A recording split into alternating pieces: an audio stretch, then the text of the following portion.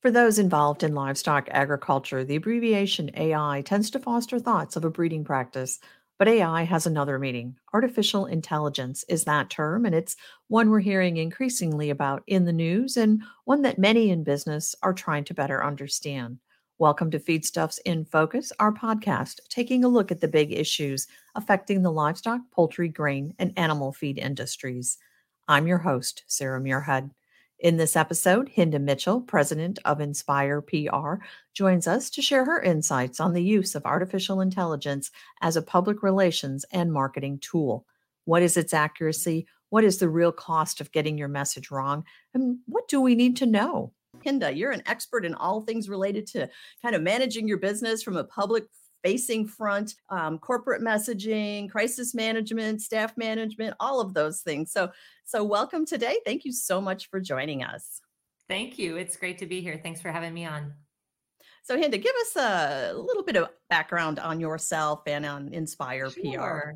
Sure. Well, we are based in Columbus, Ohio, and we are a PR firm by name, but really also issues management, and probably about 40% of our work is in food and agriculture, and we've been doing that for about 30 years. So let's get into the discussion here today and start us off with the definition of AI. When we talk about artificial intelligence, Mhm. what exactly are we talking about? Well, again, we're talking about machine learning, machine intelligence, and it's really it is just that. It's artificial intelligence, and AI has the power to make really sweeping changes across how we live, work, play. AI is mostly based in algorithm development and data analytics, and an AI system is only really as good as the training that it gets. And so, as they develop those algorithms, develop those data sets, then AI can start to actually do its job. And we use it really every day, and I think we don't even think about it. It's gotten a lot more attention lately with the advent of Chat GPT, but we've really been using it for much longer than that. You've got cars that drive or park themselves. We have Alexa and Siri and other assistants like that. When it autofills your text, that's an algorithm. When you're on an airline site, I don't know how you are, Sarah. I know you travel a lot too, but you often end up talking on an airline website to a chat bot before you ever get to talk to an actual human. That's artificial intelligence. And even something as simple as how your emails are spam filtered, that uses a kind of machine learning algorithm that says this is spam and this is regular email. You mentioned algorithms. Mhm. How do they factor in then to artificial intelligence? I mean, artificial intelligence is probably only as good as those algorithms, would they not be? That's right, and really that can be a very narrow set where it does a very specific task or a set of tasks, like go find this image, right? Here's a picture, go find image recognition like it, or a speech and language algorithm that translates what you're saying. And then really there's stronger AI and bigger algorithms and data sets are capable of performing any intellectual tasks a human can. Scary, right? And it really starts with sort of generative AI, which is sort of that, AI that sounds like a person, chatting, Alexa, Siri, those are examples of that. Artificial general intelligence is where it really starts to reason, right? It starts to sort of take that data and draw conclusions based on that.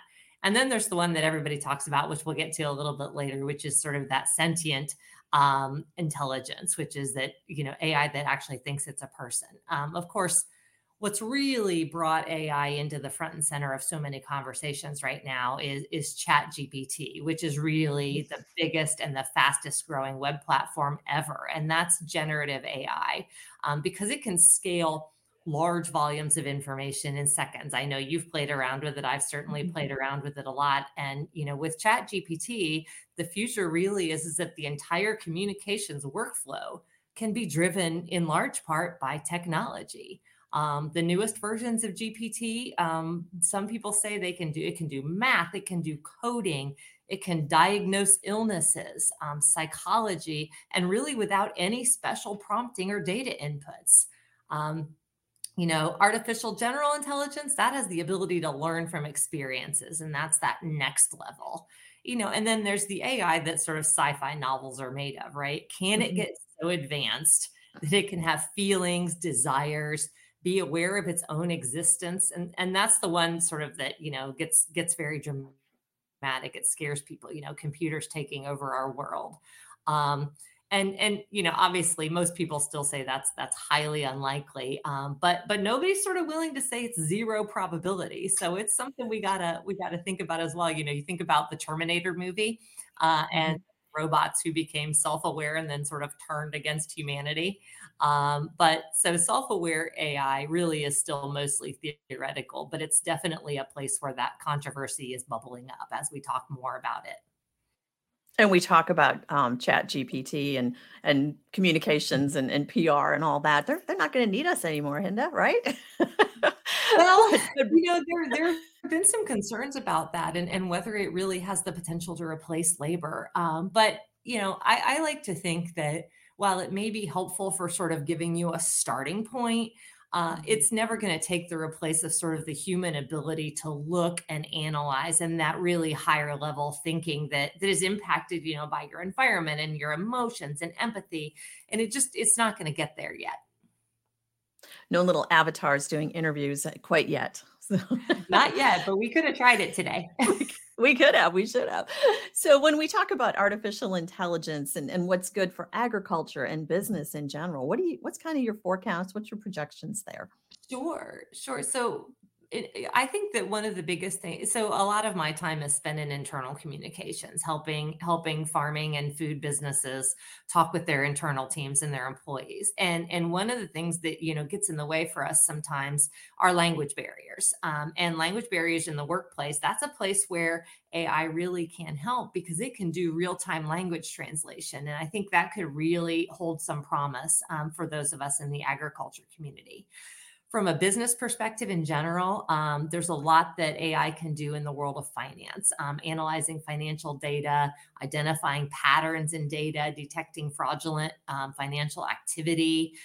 So there's some opportunities there, and the one that we were really just talking about, which is the ability of AI for language modeling. And as you think about writing, some of those sort of basic memos that go out, right? Like your quarterly HR benefits package or whatever that might be, other materials. But it's really important. There have been some big criticisms lately of organizations that have sent sort of really sensitive memos. And then it was discovered later that they were written with Chat GPT, and that doesn't go well, right? It doesn't feel transparent. It's not a substitute for the human touch, and so you really have to be mindful of using it appropriately and making sure that your opportunity is there to sort of personalize and edit that. But we see a lot of people in our field starting to use it for basic social media content, basic blog posts, and things like that we can then personalize and edit and tailor. So writing is going to be a big piece, I think, for the business community and for agriculture as well. Um, we talked about the airlines, and customer service obviously is a place where AI has been really active already. Chat bots and virtual assistants that can help improve customer service, speed up times because you're not waiting for a human to be available, things like that.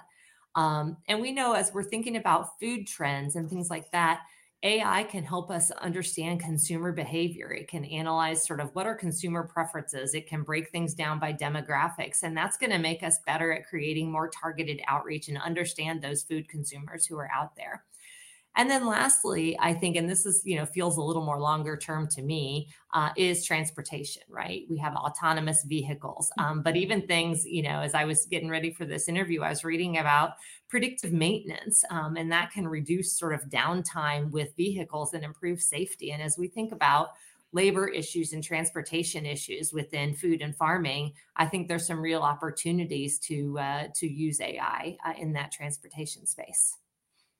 Very interesting when you talked about the Mhm. language translations as well as the labor situations. Our next session is going to look at where we're going to get our future workers on our, on our hog farms and how Mhm. we, look at it from an international perspective and some of those folks and some of the challenges and how you go about that. So this fits really nicely into that. But let's talk Good. about concerns and risks for a business. So if my Mhm. business wants to start looking at some of these tools, what do I really need to be aware of when it comes to adoption or the use of AI? Mhm. So one of the things that I think is the most fascinating about as we think about the risks within AI is that industry insiders, founders of ChatGPT, have signed a letter calling for a 6 month hiatus, a pause on development of artificial intelligence. And they've gone to Congress and they've said, we need to slow roll this development. We need some regulation. And when those who create it suggest that we're moving a little too fast, I think that's a sign we ought to listen up, right? um, but there are a lot of other concerns that have been raised about the use of AI, and a lot of it relates to disruption of employment. You mentioned that earlier, right? It can be an opportunity for markets and areas where labor is tight. Perhaps there are some ways AI can sub in for some folks, but we certainly don't want to disrupt employment of humans in that. We also know that AI can show bias. There have been a lot of studies done that suggest that some, again, data in, data out, right? It's only as good as the data. And sometimes if there's, it can confuse fact and fiction. Again, can show bias. There are a number of places where they've seen it can show bias. And I think one of the big questions that I have, and we've had some conversations internally about this, is, Chat GPT is free. So you got to ask yourself, where's that money? How are they making money, right? How are they making that happen? And admittedly, I don't have those answers, but you've got to just wonder, right? When we ask it questions, when we offer information into it to give us something back, it's taking in our data. So then what's it doing with that data, right? Are they using that data? Are they selling that data? If I put in incorrect information, does that then make it a part of chat GPT? These are all questions I think we have to think about. And there are certainly just even bigger ethical implications, right? What if you put bad training data in, or it builds a bad algorithm, and can that lead to an unfair outcome or a discriminatory outcome? And there are a lot of conversations around ethical and responsible use of AI technology to make sure we're doing that right. And I think the big thing, and you and I, Sarah, have talked before about, one of my big marching orders for the business community, and certainly for agriculture right now, is transparency. We've got to Mhm. be transparent, and I think there are some real red flags because there is such an inability to differentiate between AI generated content and human content. And, is it transparent if a, machine generated this content for you? And there are questions I think about plagiarism that haven't really been fully answered yet either. And so, I just go back to where we started this question, which is, if industry insiders are saying, well, we're going to walk this back a little bit, that to me is a sign that we all need to pay attention and leverage it for its benefits, but also be aware of the risks. Right, exactly, well put. And we talked about the AI algorithms, and they require a large amount of data, and as you mentioned, the quantity and the quality of that data can really influence how the AI performs and its accuracy. So I mean, would you say, and probably we've already answered this maybe a little bit with folks saying, Mhm, hey, let's slow it down. But do you think part of that is from the fact that, we're really still kind of in the infancy of gathering mhm, this data and we really don't have 100% confidence in, what we're getting as a result out of it? Or what do you think where we're at on all of that and how should we approach AI in our businesses when it comes to knowing that, knowing that, hey, mhm. maybe this isn't exactly what we are expecting or what we need to get out of this.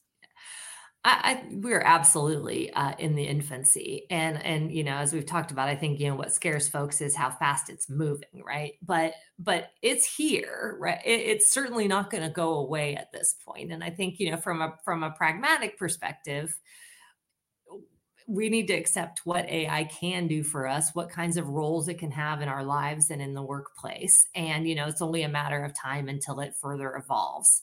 But then there is sort of another camp of folks who definitely believe that humans will always be humans, and machines are machines, people are people, right? And that's always going to be separate and distinct. But there are ways it's just, again, if we talked at the beginning, it's part of our everyday life right now. I'm in Columbus, Ohio. The Wendy's company is headquartered here. They're exploring robot delivery underground, and you've probably written about that as well. And they're using AI at the drive-through, and they're using artificial intelligence to process those orders, customize those orders, and they actually think it may be more accurate than the human element. And so that's an interesting piece. You turn on Spotify and it says, "Here's a list for you," right? I get on my Spotify account and it says, "Hinda, here's a playlist we think you'll like." That's artificial intelligence. We should use that. Who doesn't want that? We're same with Netflix, right? You get on Netflix and it says you have a 98% chance of liking this show. That's artificial intelligence. And why wouldn't we want that in our lives, right? There's some Mhm. interesting things happening with AI in medicine right now, too. AI can sort of look at an X-ray, look at a CAT scan, and identify really the smallest differentiators. And they think that's going to lead to better diagnoses. And some of that just really makes sense to explore. But again, I don't think it's ever going to be a substitute for the human element. I certainly hope not. Well, and we're talking, on the human side of things, but I'm assuming also when we get to the hog barns, there's a lot of things that are already from a AI perspective, but even looking forward, some of those, controlling the production, the facility itself, maybe more from an environmental standpoint or a management standpoint overall. Or like you mentioned, the medical on the human side, but also for the Mhm. pigs as well. I would suspect there's, things I that would we're seeing suspect across the so. board. Yeah, I would think feed management, maybe nutrition. I think there are lots of opportunities, and again, I think there are so many opportunities to better improve communications within the workforce, and that's certainly a passion for me. And so I see some opportunities there. Again, not to let it be a substitute for us, but if it breaks down some of those real time barriers to communication that we have across our teams, I think that's a great outcome for AI. Any final thoughts to leave our audience with here today, Hinda? I think that the most important thing for folks to remember is it's evolving and it's evolving fast. And we have to sort of just really be mindful of not getting ahead of our skis on how we use it. But people should explore it. They should try it out, play with it, read articles about what it can mean for your business or your organization, and start dipping your toe in that water, because I do think it's certainly the future. It's just a question right now of just how quickly it will move. Yeah, great thing to do. Just go type in like your company name and see what comes up or ask those questions. And yeah, it's actually really amazing the results you get back. But But be keeping that really human careful about not putting in confidential information, because once it's out there in the universe, it's there. good point. Very good point. So thank you so much today, Hinda. Hinda Mitchell, president of Inspire PR. We appreciate your time today. I'm Sarah Muirhead, and you've been listening to Feedstuffs in Focus. If you would like to hear more conversations about some of the big issues affecting the livestock, poultry, grain, and animal feed industries, subscribe to this podcast on your favorite podcast channel, including Apple and Google Podcast. Until next time, have a great day, and thank you for listening.